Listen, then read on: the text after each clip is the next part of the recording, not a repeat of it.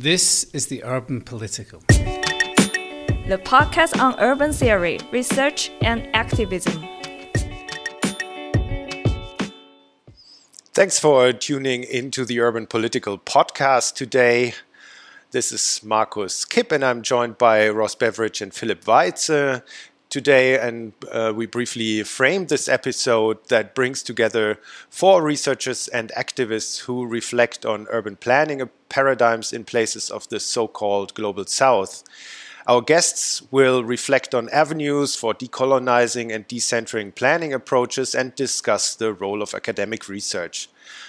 Our moderator today is Inji John, a lecturer in international urban politics at the University of Melbourne.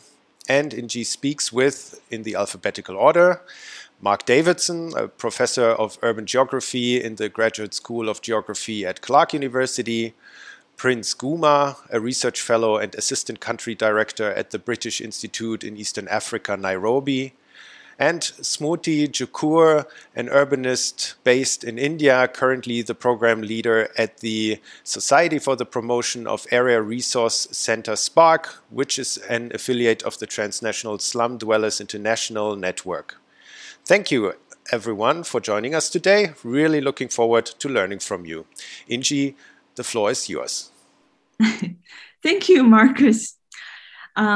Hi, everyone, and thank you, Prince, for inviting me to be a moderator of this discussion. I myself don't have the extensive research experience in southern cities, and I actually had a personal failure doing research in Nepal when I was a PhD student, which we can talk about later.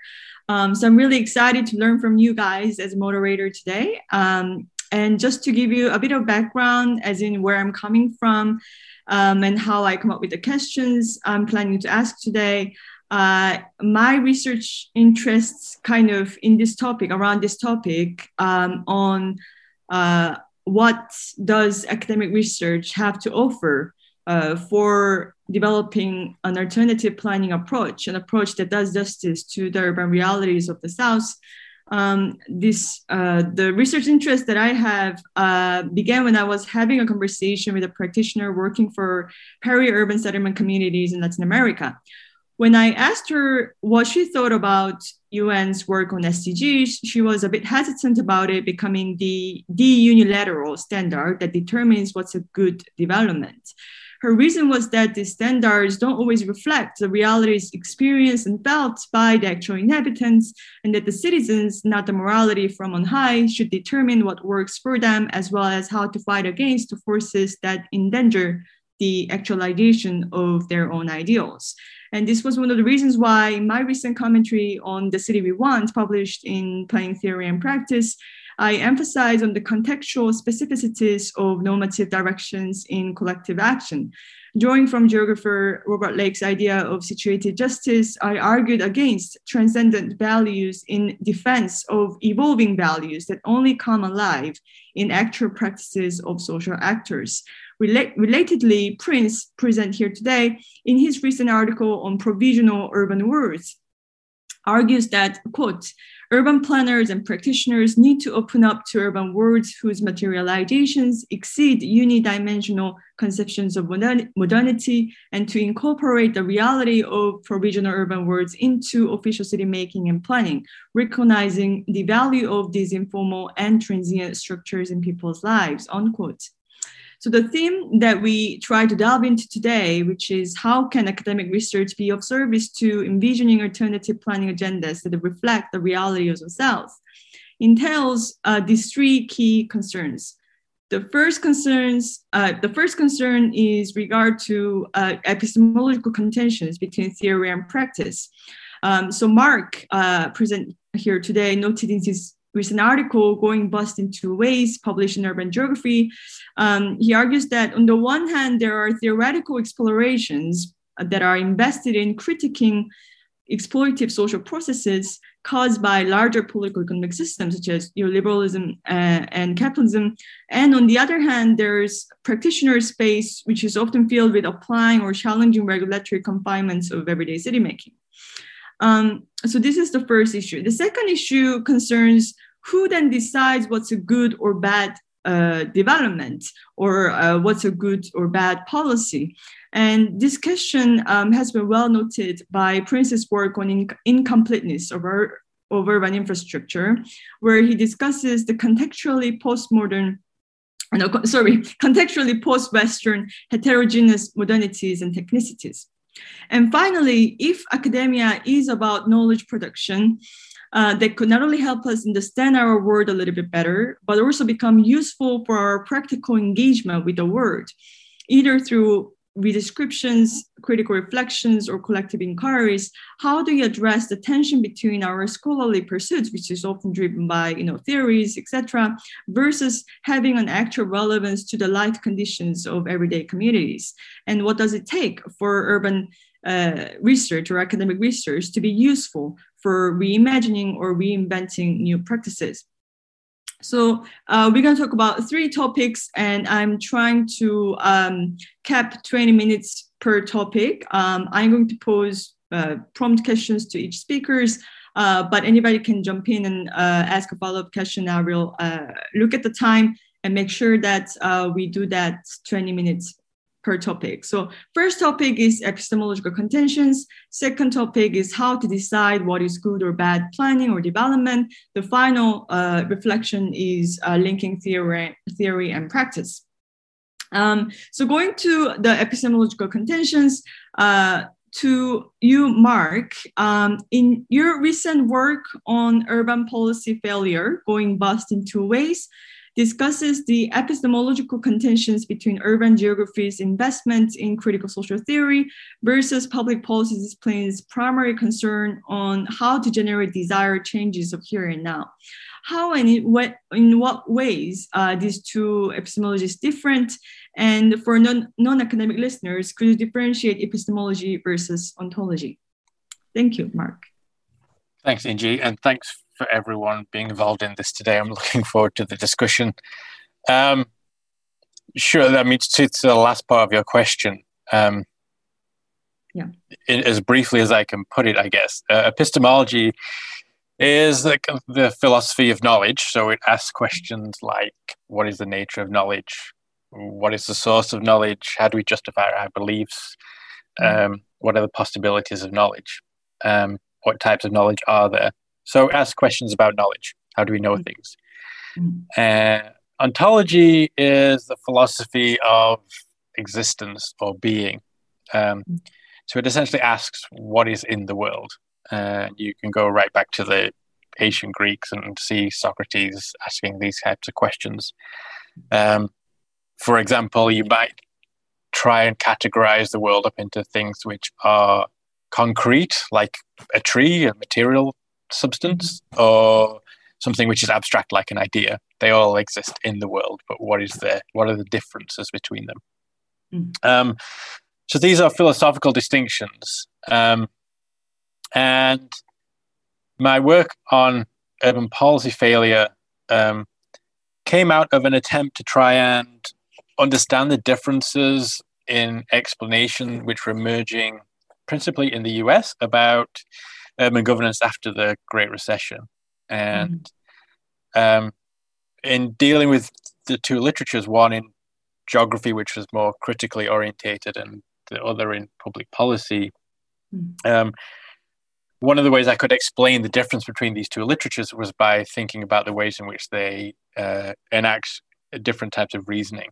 And very in broad strokes, I think what you find is that literature in critical urban studies and geography tends to think about theoretical reasoning, and that is concerned with trying to explain causation, what's causing city governments to act in particular ways.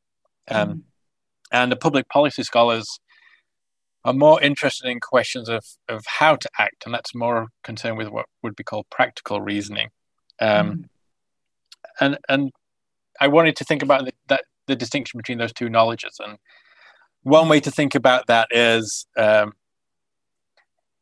distinction between practical and technical knowledge. And so this is a distinction which the philosopher Michael Oakeshott talks about. So a good example is if you think about buying a cookbook, say, Anthony Bourdain's cookbook, right? You buy the book, and it's got a set of instructions into how to make a dish of whatever type. And probably the expectation you have is, but by buying the book, it doesn't make you as great a chef as Anthony Bourdain was, because it gives you technical knowledge. It tells you what to do, but in order to make the dish in the same way, there's a different type of knowledge, which you can't. I mean, Oakeshott claims you can't write it down. It's practical knowledge. It's tacit. It's practiced. And I think going back to urban studies, I think what public policy scholars try and do is to tap in much more to that idea of the practical knowledge at play, whereas critical geographical and urban scholars have been more concerned with the technical, and that creates just different modes of explanation, and in fact different objects of inquiry. So when there are debates about bringing these two things together, and the point of that paper is essentially to argue what you're trying to bring together, or to keep my food analogy going, are apples and oranges. They may not be compatible. They may just simply be different types of knowledge. And so there may be barriers in the ways in which different people who are looking at the same thing construct different forms of knowledge. Just a quick question so what are the pros and cons of each epistemology?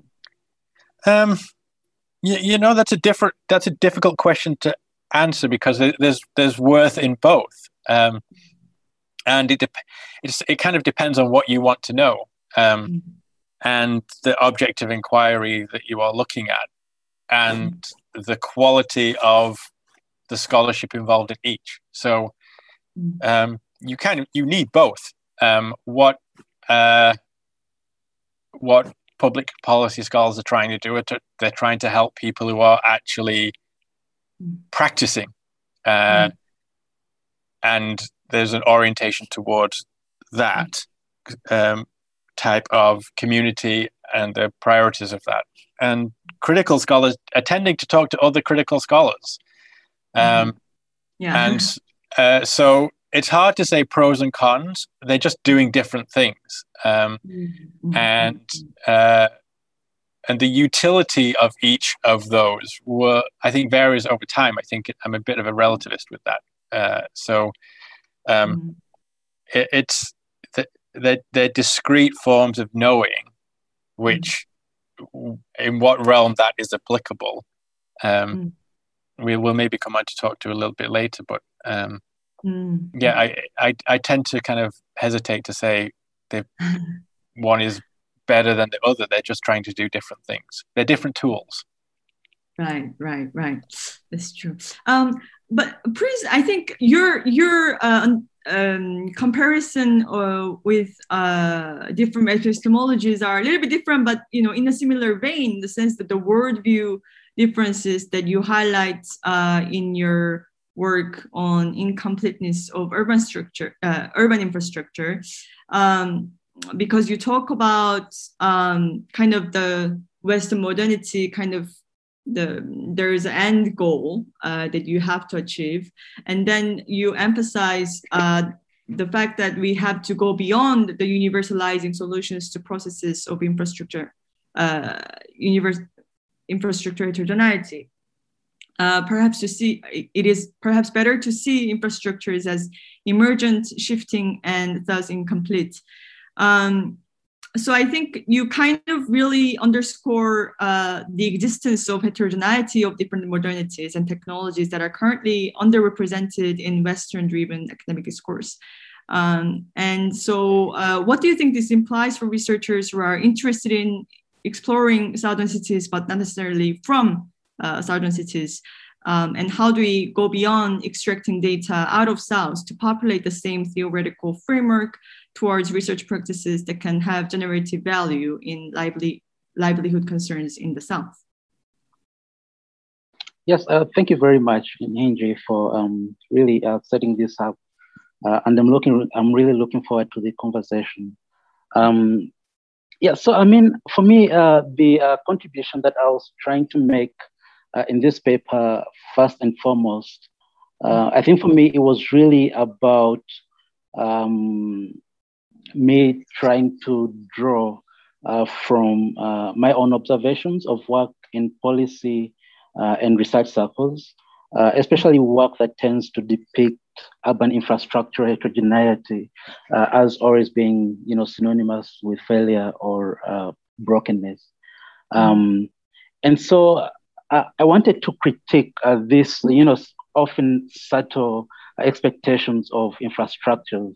The idea that infrastructure should always evolve in a linear trajectory from less complete to more complete arrangements. And therefore, I refer to tendencies, to these kinds of tendencies as a kind of completist laws and inclinations that ought to be opposed.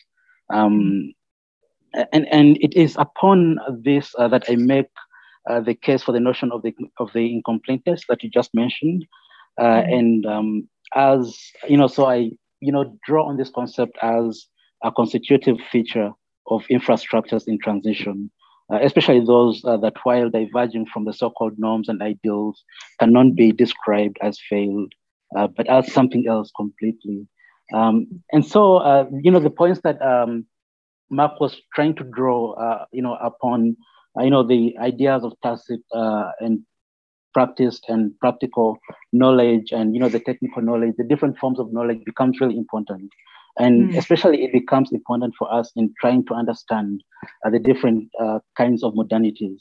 And so within the broader and global policy world or policy making processes, it also becomes the case that there is, this wider critique. So the wider critique that I just mentioned seems to really extend, within these kinds of circles themselves. And so there is a general urge and desire to conceptualize infrastructures or infrastructure projects through a kind of globally sanctioned trademarks of what a modern infrastructure or modern infrastructure project should be or should look like. And so here again, the infrastructures that diverge from the preferred ideal of modernity often tend to be disparaged, but also, generally, identified as it being deficient, defective, unsophisticated, less developed, and so on. So I really want to completely agree with you regarding what, the core argument here is, which is, respecting the heterogeneity of different modernities and technologies, particularly those that are currently underrepresented within the so-called global south. And so I think that we need to completely demystify this heterogeneity beyond proposals that disparage situated processes of development that diverge from the norms and ideals of, what you refer to as the Western modernity. And so just to answer your other part of the question regarding, researchers interested in exploring African cities, but are not from Africa, I think this also extends to, African researchers as well, who might be interested in, different kinds of contexts and so on. So for me, this really calls partly for aligning with a kind of, postmodern enterprise. So rather than, reproaching unfamiliar and strange infrastructures and development processes as attempts to, in the urge to really disentangle them, I think that it is important to better understand them and to see them for what they really are. And this means trying to see the value in their own abilities to transform urban lives, to transform urban infrastructures and so on. Thus, I think that we cannot just, be normative about what's happening in these cities, in this case, African cities, but we need to be trying really to go beyond the language of, the normative And so we need to go beyond essentialist and judgmental overtones. And I think for me,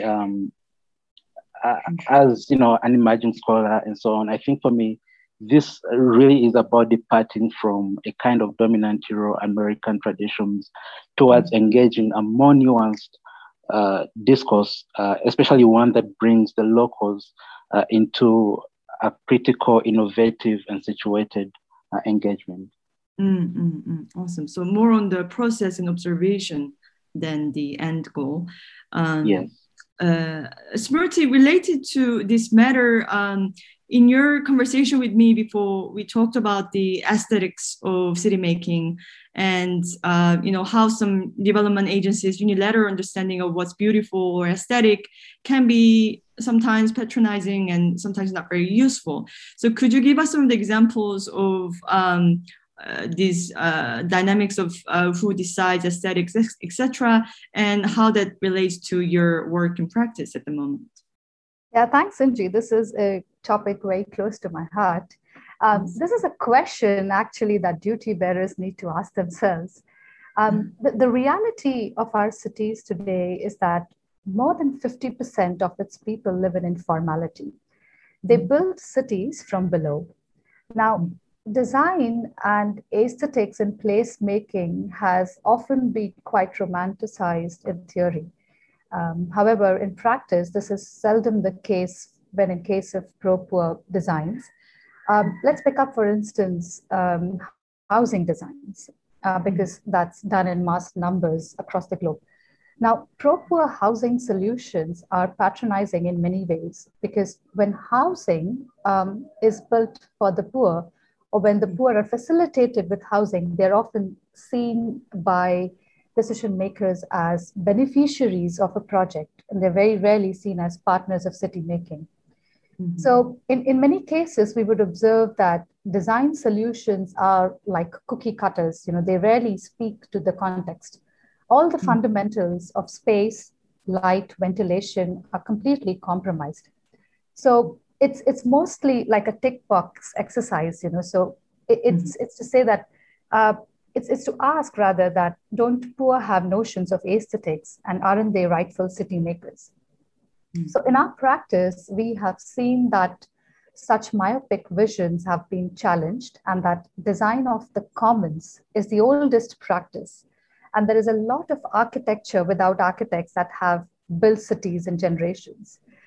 They've been built over time with local resources that are affordable and solutions that have seen scale. Hence, the key in observing how aesthetics are defined and perceived lies in the way people build, people build and come up with local solutions.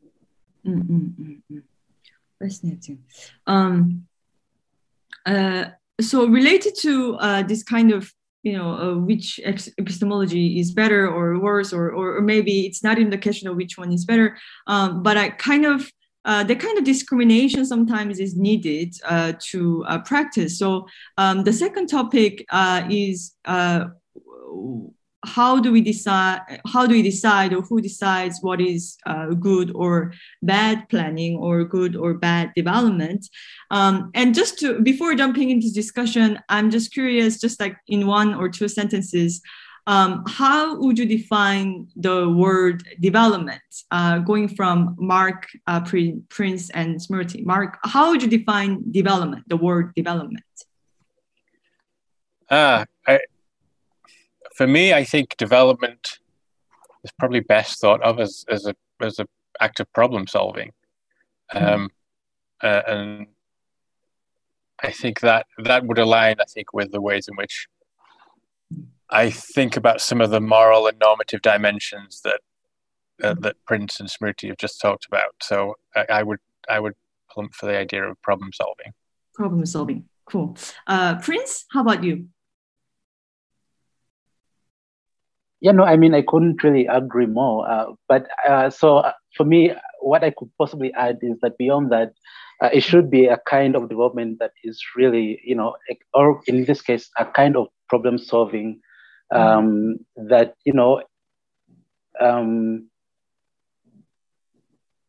considers, the situated realities, but is also not as such that it follows a linear trajectory. I think that's really what I could add onto what Max just mentioned. How about you, Smriti? Yeah, I think development is a response to expand on people's choices. That is how I could best think of development, because anything that is in the name of development is to actually expand on what people want, what choices that they bring out. Awesome. We're going to talk about that soon. But to you, Mark, just going back to you, I was really fascinated by your article, the recent article in City, published in City on David Hume. And you kind of talk about morality and where we should find the origins of deciding what's good or bad. And as a bit of spoiler, you conclude that stressing the importance of understanding cultural and social conventions that could help mediate tension between reason and passion. What are the key insights from reading Hume, tracing the genealogy of good and bad, and what would that imply for an engaged urban geography research going forward?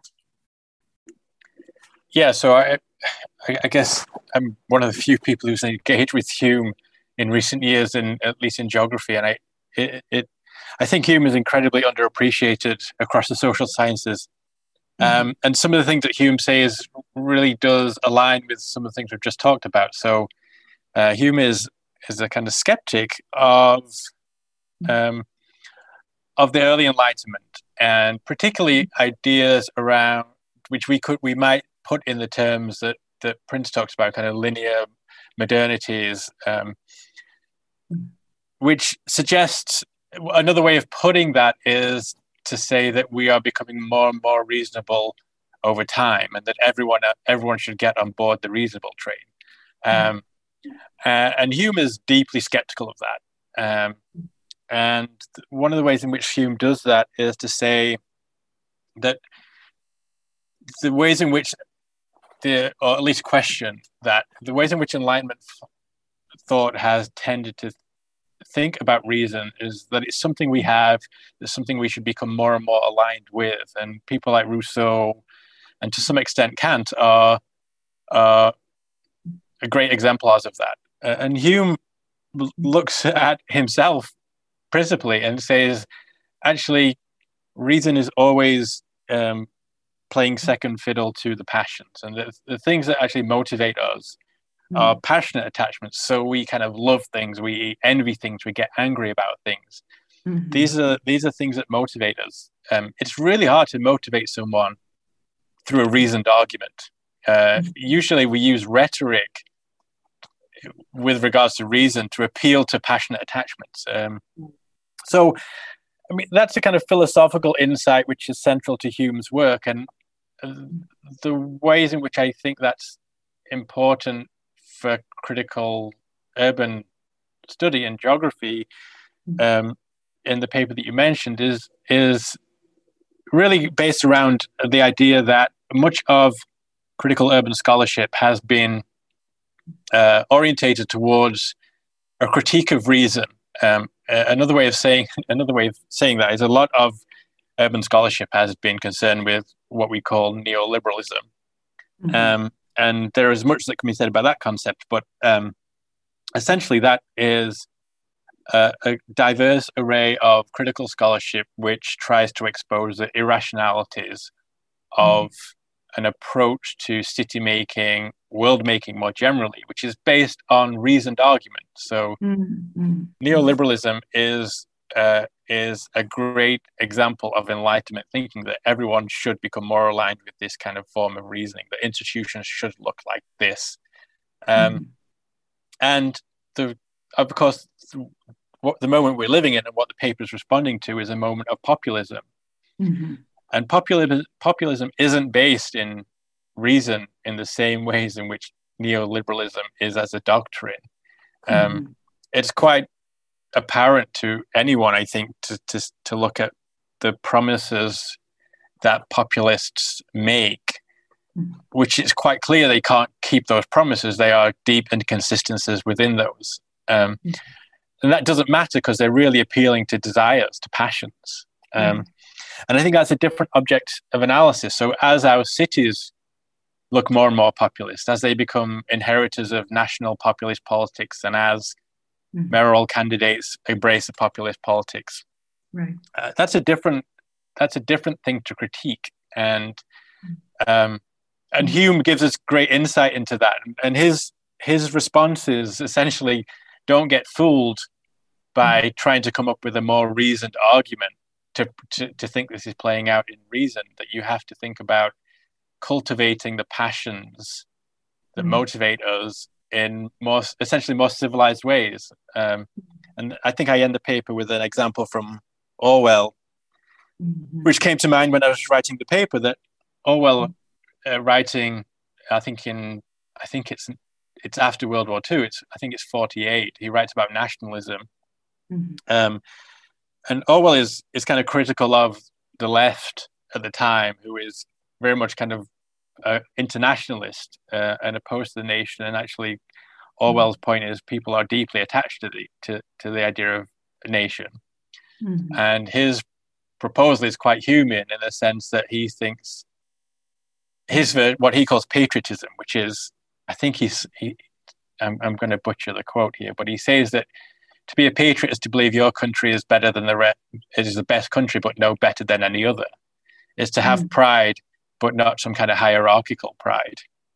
And that's a very human answer to, like, you have to recognize that populist cities are appealing to things which are the things that motivate people. And Hume doesn't think, and he's in great opposition to here someone like Rousseau, who believes, Rousseau kind of, to quote Rousseau, I think people have to be forced to be free. They have to be forced to be reasonable. And Hume fundamentally disagrees with that. So what I'm trying to think about in that paper, when it comes to going back to your question about what is good and bad, is that probably doesn't play out in terms of the types of kind of intellectual contest about reason and theoretical reason that we have got used to practicing, that we've got used to appealing to passionate scholarship, right? So you can say, look at this neoliberalism in the city is terrible. There's no trickle-down economics. The poor are becoming more impoverished. And here's an example. Here's a narrative. Here's a story. That's a passionate appeal to an unreasonable set of ideas. But populism switches that. And so I think we need to think pretty deeply about how we engage with critique in a world which is moving away from at least the veneer, at least the justification of certain things based on the idea that it is more reasonable. Fascinating. Related to this, Prince, I think your work kind of criticizes on this mainstream modernity. But what I find it also interesting is that the relational constitution between the mainstream and heterodox. So the mainstream only exists insofar as heterodox exists, and heterodox exists only insofar there is a mainstream, which we would think that that's the Western modernity. As you say, that the contingency of infrastructure are assemblages of social, political, economic, and technical negotiations, both trivial, significant, mundane, and strange. So what does this relational constitution between mainstream and heterodox mean for official policy actors as well as the people who work in the peripheries of urban governance? Yes, thank you, Henry. I think this idea of who decides good and bad planning, at the heart of it, of course, is, for whom is urban planning, being made, and to what end, so the motives and, obviously so many other irrationalities involved in how, some of these processes tend to be shaped. But I think for me, what this really is about, the concept of who decides good or bad planning, I think for me, it's really about, attention to different modes of ordering. because I mean, there are always going to be different angles of, what bad or good planning is, and for whom that, is good or bad. But I think appreciation to different modes of ordering becomes really important. So the dynamic between the mainstream and heterodox, and the relational constitution of the two here becomes really important. Because for me, really, I think that a lot of what is happening in the global south, and I think everywhere else for that matter, is not a process that necessarily manifests through a contrast, of, good or bad, failure or success, and so on. Right. But it's rather,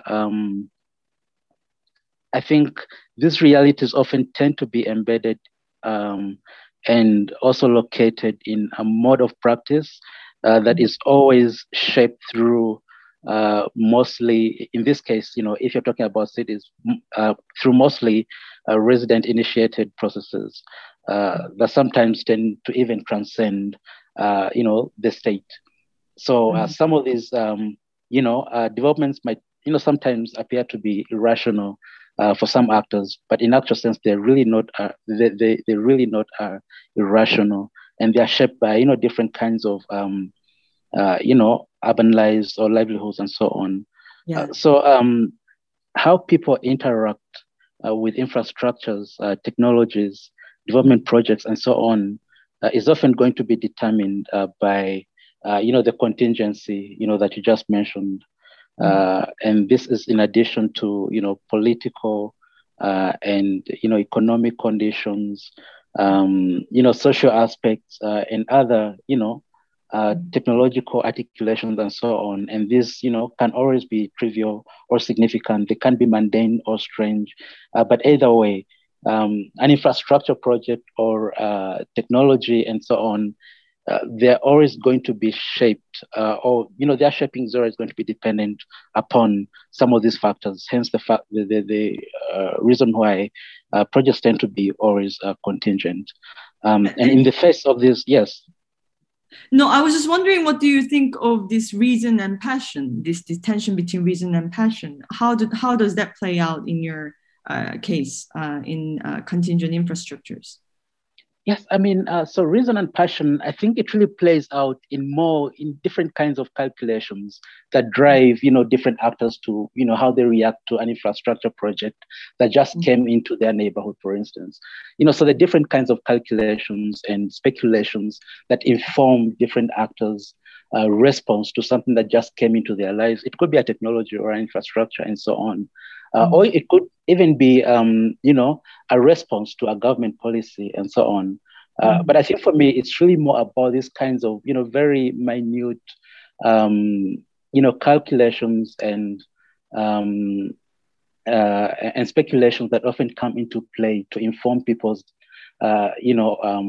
actions regarding how they interact with something that just came into their lives.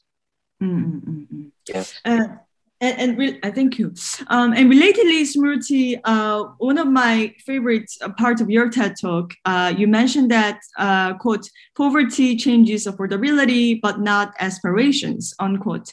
You therefore conclude that how to broaden their choices should be at the heart of our work, or, researchers or practitioners' work, rather than us choosing what's right for the poor.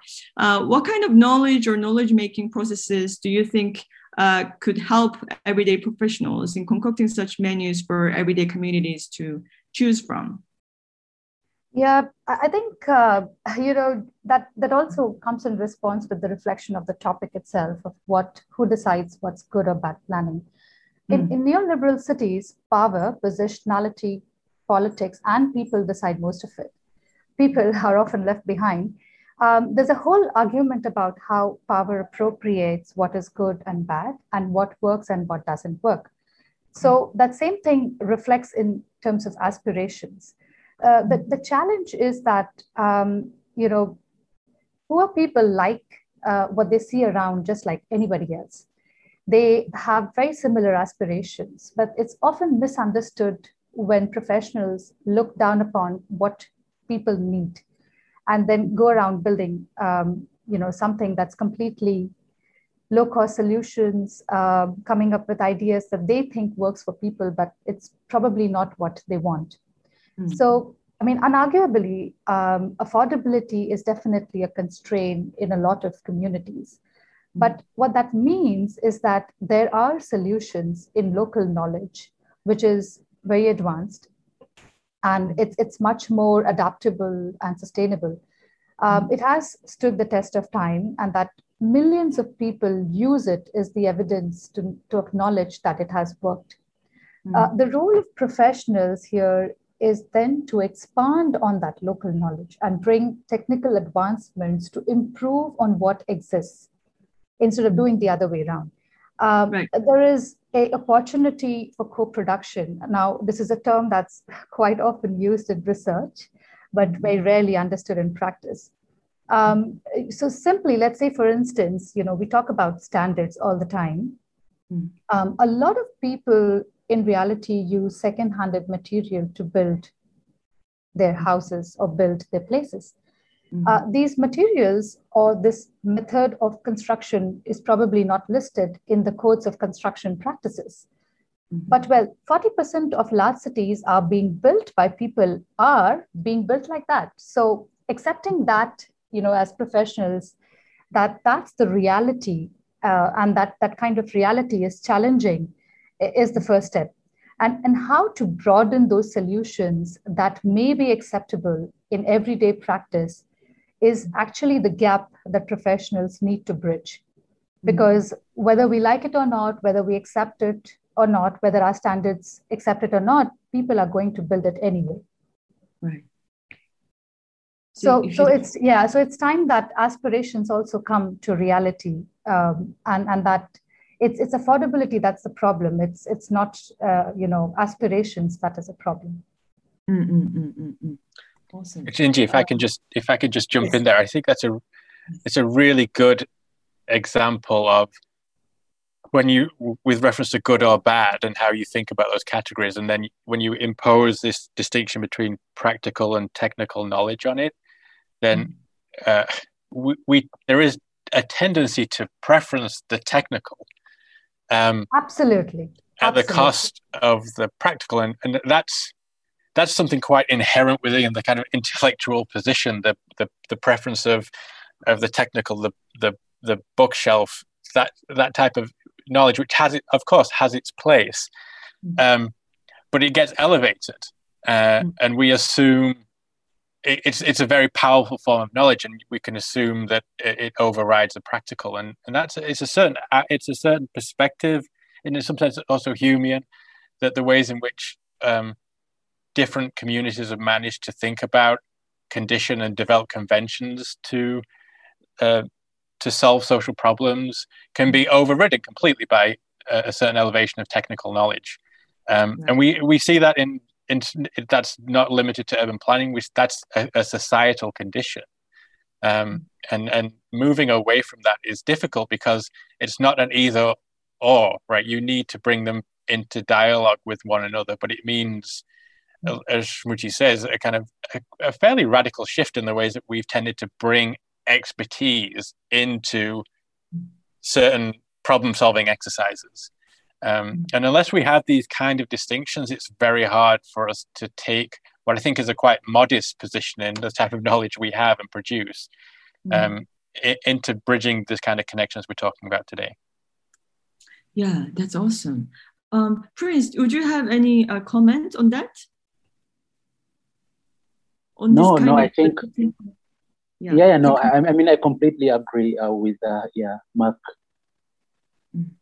Yeah, Angie, just to conclude on that note on what Mark said is that technical knowledge has been very traditional and very rarely it's ever been questioned or challenged. And I think everybody is just following some of those things in a very long time, and that practice has not necessarily challenged these technical advancements. Yeah, and there's a real sociology to that, right? So technical knowledge requires something like the university or something like that to emerge and develop, and that's where we, on a sociological basis, that's where we've tended to put expertise or people who know stuff, and that's not where all knowledge resides. But it's been socially elevated, and unfortunately, I think many of us tend to buy that completely, and we shouldn't. And one of the dominant impressions I have when I go out and do work in cities, do research, is how little I know and how little I have to contribute usually, despite a stock of technical knowledge. And I think that's a hazard of the occupation, but it's a sociological hazard too.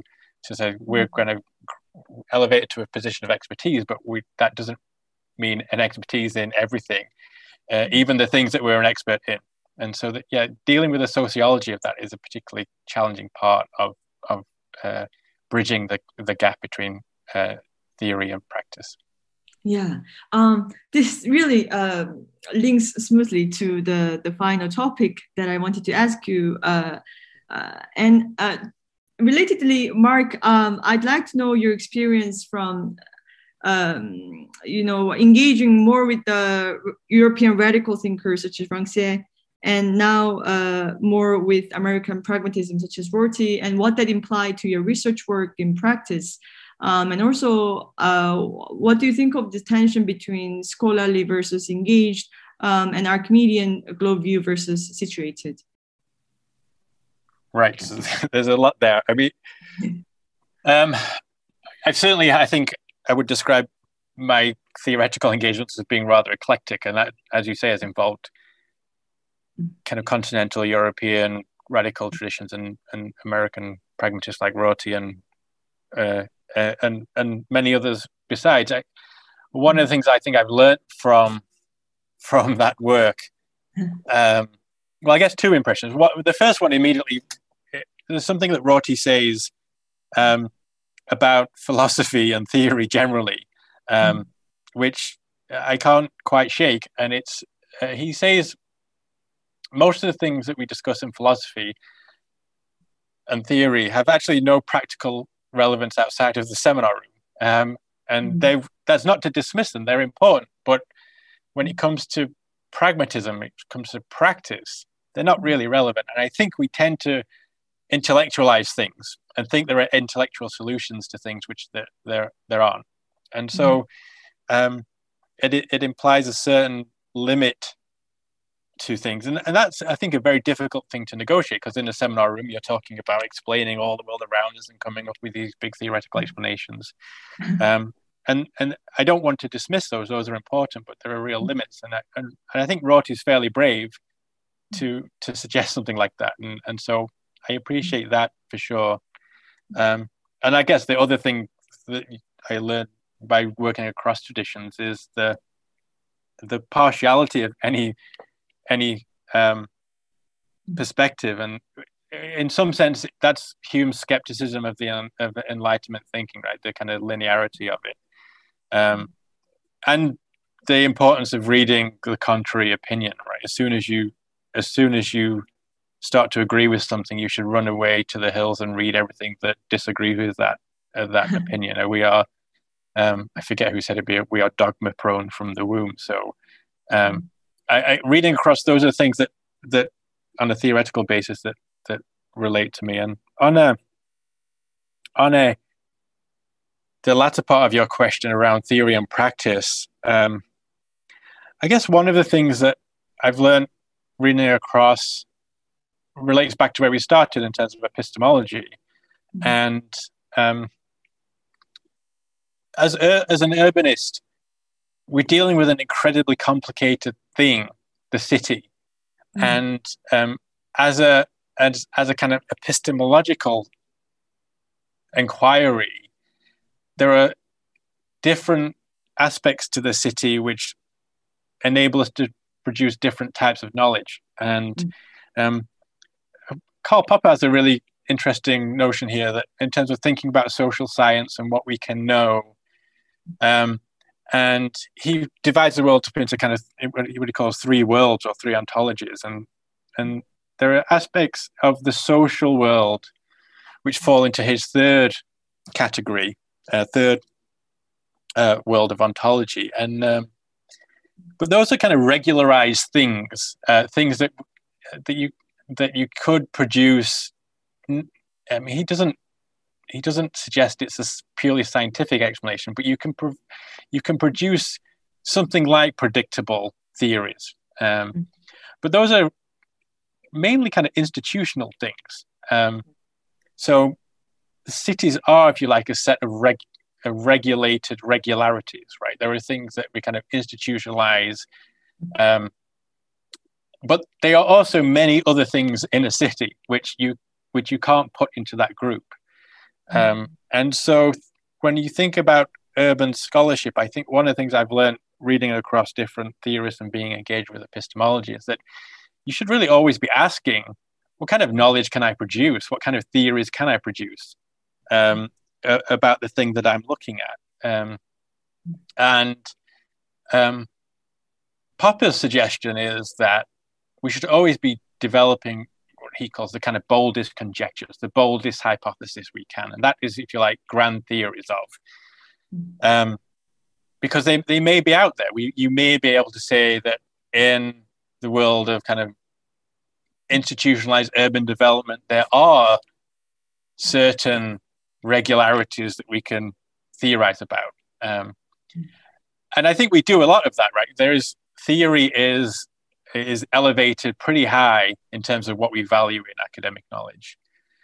The part of it that we tend to miss, I think, is the other part of Popper's formulation, which is refutations. We don't test our theories very much. Right. Much of them would reside in the kind of pseudo-scientific.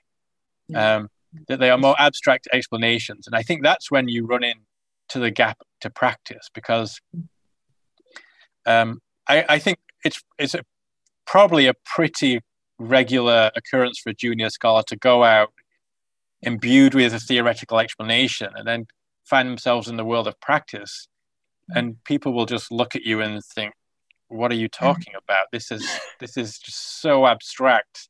Yeah. And it's not clear to me that the things you are saying are causing us to do what we're doing are actually there at all. And I think one of the ways you can get around that is to think about, well, the theory that I've produced, how can I validate it in one way or another? That's not to say that all urban theory should be scientific in that sense.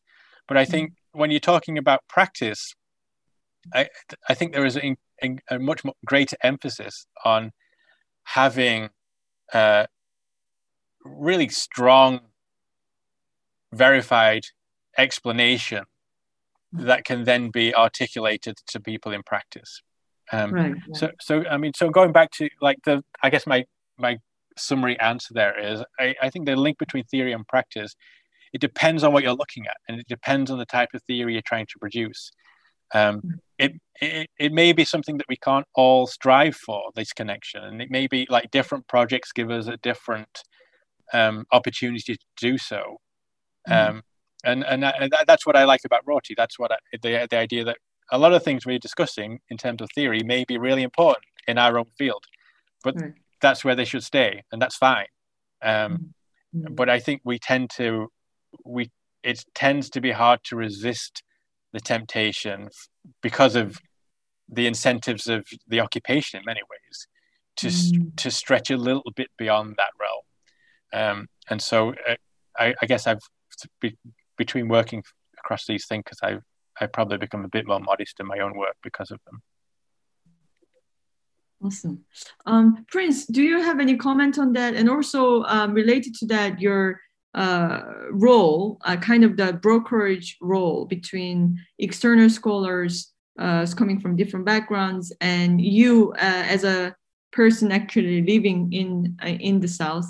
So you probably run into a lot of Western scholars or other scholars really filled with certain theoretical angles that are quite different from the Southern realities. And I'd love to know what your experience is on that.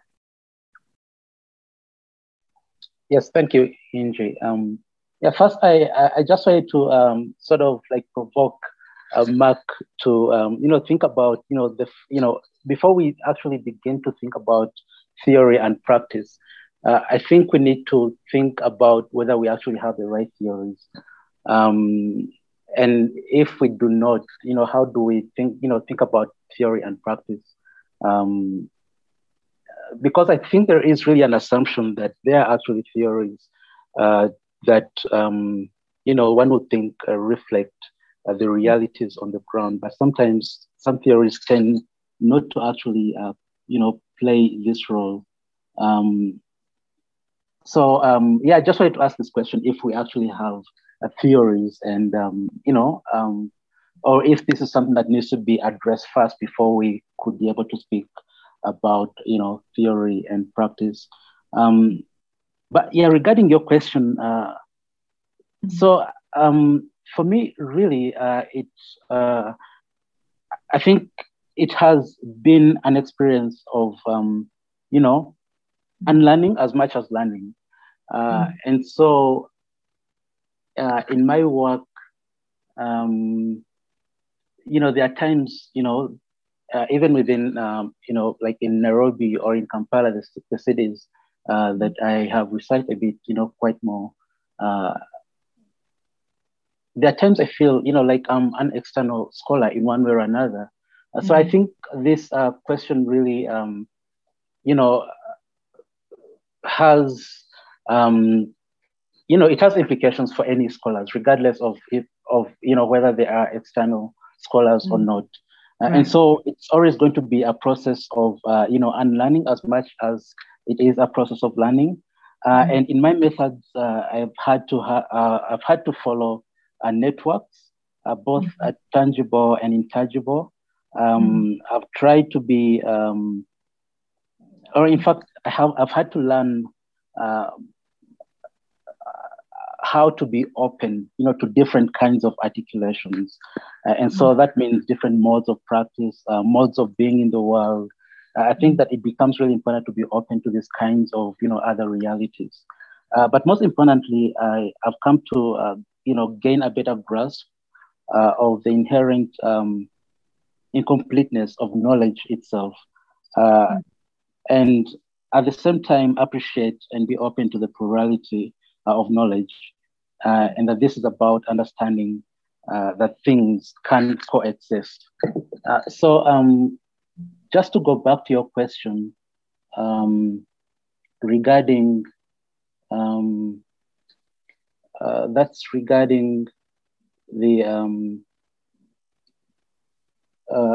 current direction of global scholarship. So how I say it, really, I don't think there is a single direction to global scholarship. I think there are, different directions, and of course, various scholars drawing from different perspectives. And so then it becomes really important for us to understand that things can always coexist, including knowledge. So I do not really believe in the idea of a single direction of global scholarship. Even within urban studies, I think that there are many directions. In all of this, however, I believe that there is so much that global scholarship can offer to research and policy practices of grounded realities, such as those that I'm experiencing in Eastern Africa. So, for instance, scholarship, I think, or I believe, could perhaps be, more open to different forms of mobilization and sociability and modes of interdependence. And it could also perhaps try to offer more better explication of the molecular details of everyday lives. Because for me, I believe that this is where the innovation lies. And I think that essentially it becomes really important for us as scholars to perhaps in our work be more propositional in how we explicate, these aspects of everyday lives and, different interactions and interfaces.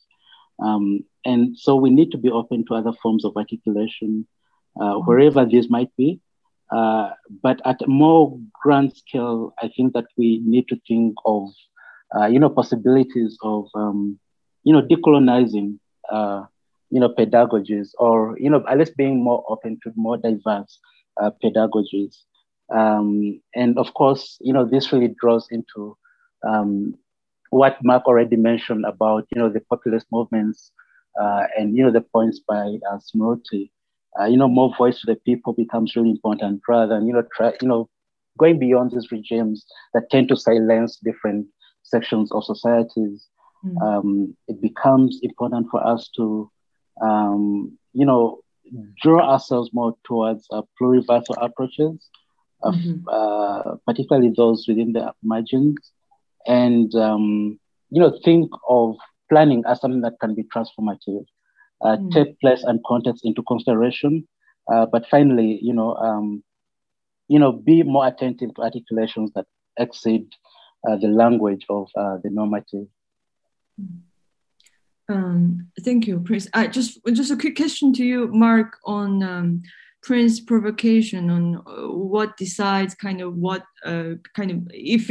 you were just talking about in terms of theories, good or bad theories, does it happen only in that theoretical circle, or could it be tested as an experiment on the ground? Yeah, it's provoking. I think we could probably talk about this for days on end, but I think Prince said, do we have the right theories? And I think there's something that I'm resistant to that framing. I think the search for the right theory is essentially a theological position. And that's not to say, I think actually a lot of scholarship has that theoretical that theological orientation. I think we can talk about better theories, better explanations, without ever aiming or expecting that we'll arrive at the right one. And I think there are lots of reasons why we might think that. And I do think there are better explanations and theories out there. I think some things are more settled than others. So I think we have a vast inheritance of theoretical developments, scientific developments, which are useful and remain useful. And I don't think we're involved in a process of trying to figure out the right way to understand things. I think I'm much more inclined to take the kind of non-essentializing scientific approach that we should continue to be looking for a better way of doing things, whether that's theory in a kind of theoretical reason sense or it's practice in a practical reason sense. And how we decide on what is better is it aligns more with a Humean approach that, well, we need to figure out if this is a more civilized and productive way of doing things than it used to be, not necessarily the right one. Because I think searching for such essentials theoretically in any sense it appeals to the worst of our theoretical tendencies. Yeah, it really resonates with the pragmatism focus on the reframing or kind of offering a new perspective. Could be also good theory. So it doesn't have to be maybe it's practical, it's useful and practical in some sense as a way of offering a new, fresh perspective or something. Yeah, I think there are limits to the pragmatist approach. I think sometimes the better isn't practical. I think one of the things I learned from engaging with someone like Rancière is the centrality of a notion of equality. That's not a claim that everyone is equal in any form or another, but in terms of their political status, that should be our approach. So I'm a Democrat above everything else in that sense. But I don't think that is often a practical. I think that's often a very difficult thing to work through. So I think there are real limits to the pragmatist approach, but I think there is also a great deal of merit in it. And perhaps it is ultimately a pragmatic approach to say, well, we need to figure out which is the best way to look at this particular problem we are dealing with. And that may not be necessarily pragmatic. It may be that there are some moral positions that you just have to hold and live with.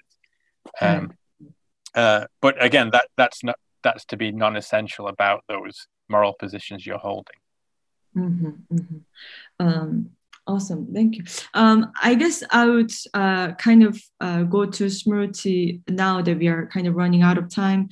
I just wanted to know, in your work, you not only advocate for the rights of citizens to occupy space that they currently reside in, but also you try to offer adequate strategies to manage the tension between the mainstream development activities versus those who hope to maintain their heterodox modes of being in the world. So would you share some of the stories of how such tensions were able to be relieved in a kind of a just or equal or the kind of social justice way? Yeah, sure. So in an ideal world, we would believe that the city is for everyone, and hence, it should be just to all its citizens.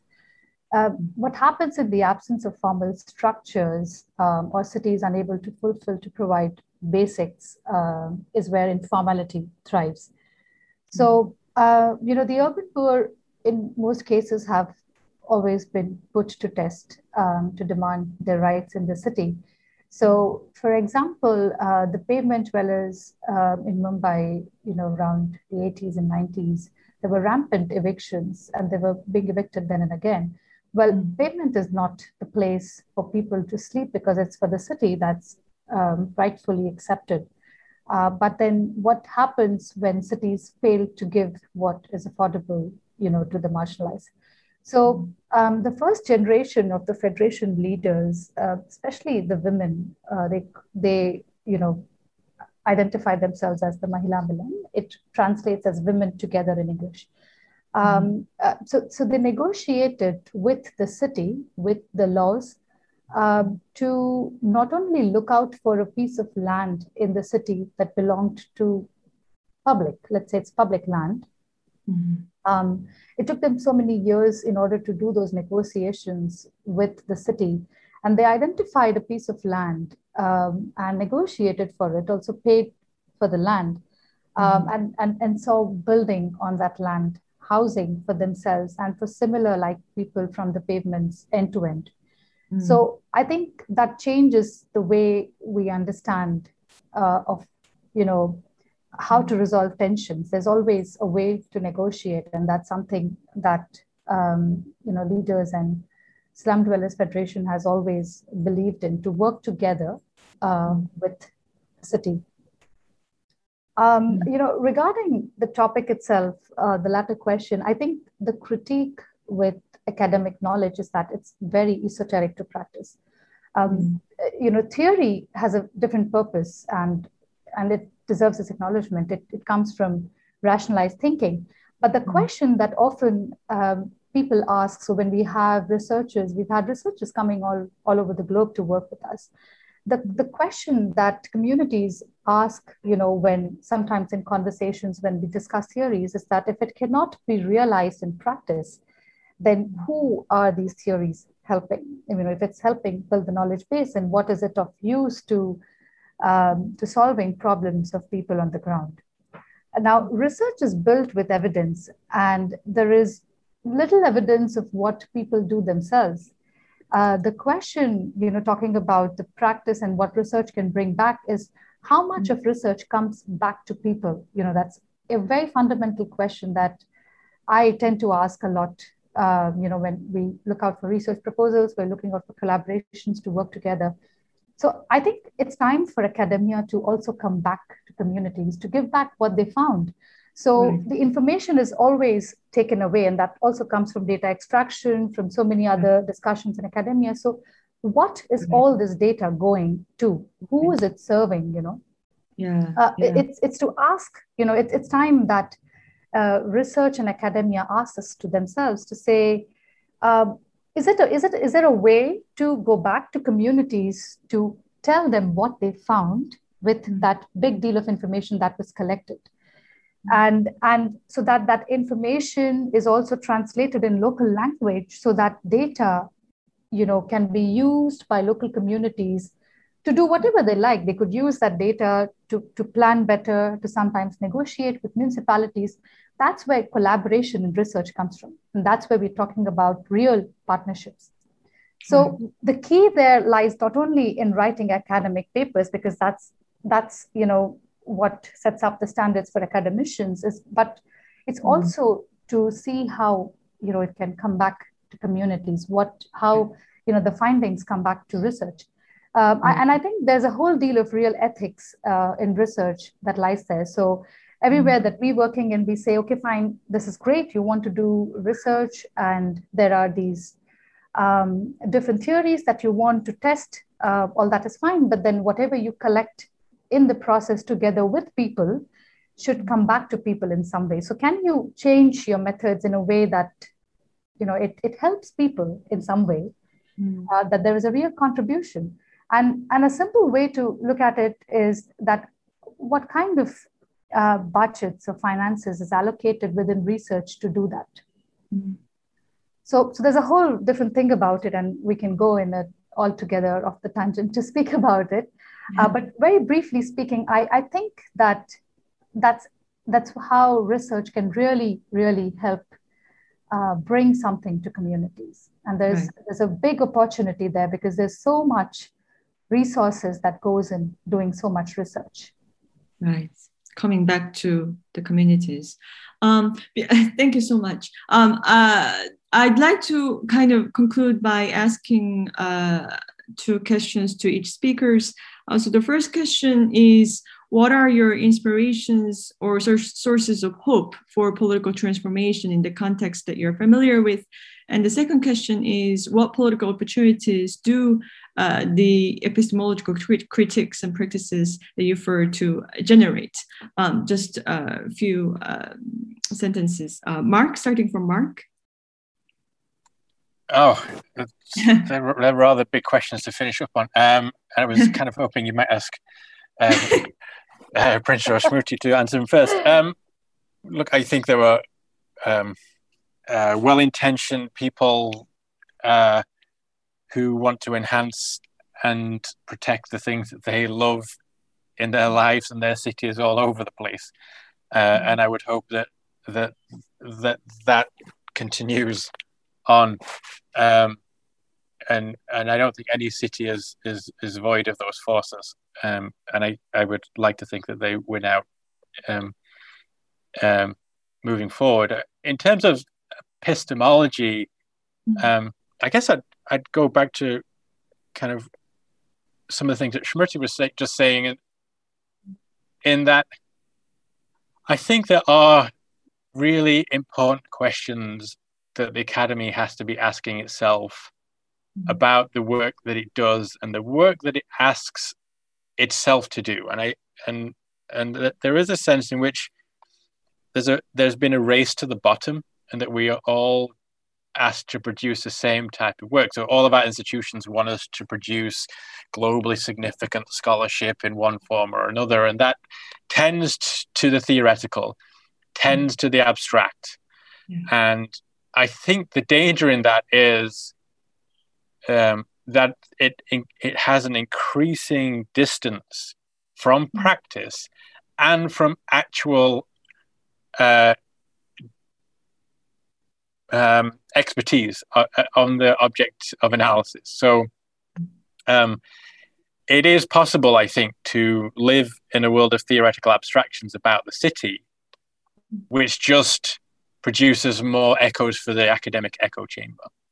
Right. And the worry that I have is that we've, in a globalized context that we've been living in, that essentially we've all been incentivized to produce that type of knowledge.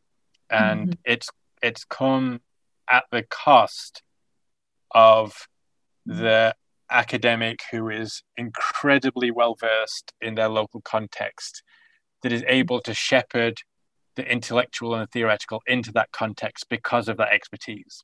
And my worry is that type of academic, that type of intellectual is less and less possible in the world that we live in.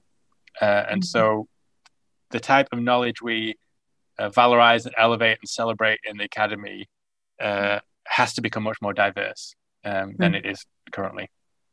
Yeah, awesome. That's a really good point. Prince, would you agree? What do you think?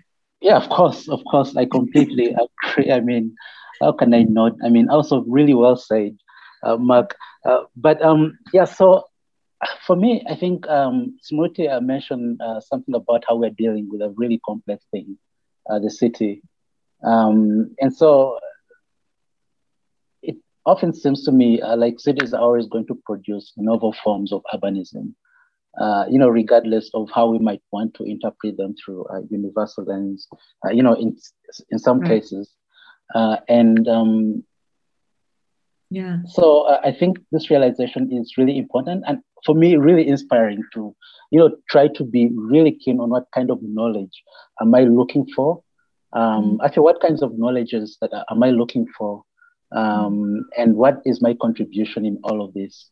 And so in my research of, urban infrastructure and, smart technologies, I had, the chance of researching about Nairobi for my PhD. And Nairobi is one city that is really, highly fragmented and, highly splintered. So regardless of how, well-designed a project, is going to be, as soon as it's deployed in Nairobi, it's always going to coexist with a large, scale urban fragmentation and informality of Nairobi. And, that it in itself speaks to, the complexity of the city that we're dealing with. And so I guess where else I draw inspiration from is the urge to speak to different kinds of temporalities, the contingencies that you mentioned at first, the context-specific conditions of cities. I think for me, this become really, really important concepts to even work with for my own work. The emergent qualities that you highlight, right? It's emergent, so it doesn't exist in theoretical abstraction because plural people are generating new realities every day, right? Yeah, exactly. And so how do we really theorize that? How do we speak to that? And so actually my provocation to Mark wasn't really about a theory in and of itself, but I sort of really believe that first what we should be working towards is, trying to find ways of better operationalizing theoretical pluralism, and just as being really sure that we have the right interpretations for the different the multitudes of urban worlds and realities.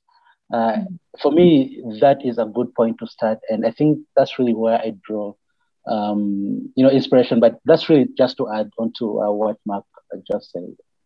Yes. Smriti? In the lives of poor people, especially where we work, they are so constrained by just being born poor that they have to stand up every day to stand up to their vulnerabilities. Right. And that itself gives a lot of inspiration, a lot of hope to say that if there's anything that can be done in order to better their lives, in order to help them lessen the burden that they're facing anyway. So I think that is where a lot of inspiration and hope comes through to a lot of people, in fact. And I think even for academicians, they're trying to help build knowledge that they think would help some way change the way the world works. So I think that's where a lot of inspiration is to come. Yeah, it kind of reminds me of Malik Simon's The Endurance of Rhythms. Like it's the endurance of people that they kind of don't really have a lot of traditional or conventional resources per se, but they do have that kind of energy and endurance to go on their lives regardless of different circumstances that endanger their everyday livelihood. Yeah. Like there are a lot of urbanists and researchers. Appadurai and Amartya Sen have spoken about aspirations and capacities of individuals to aspire. So there is so much capacities, in individuals that they can change and they can do something.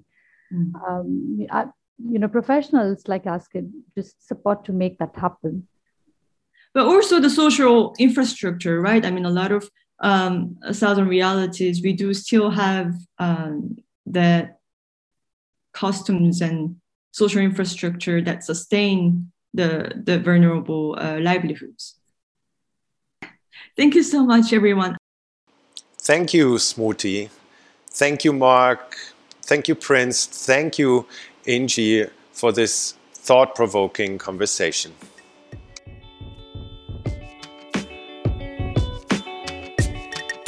Thanks to you for listening.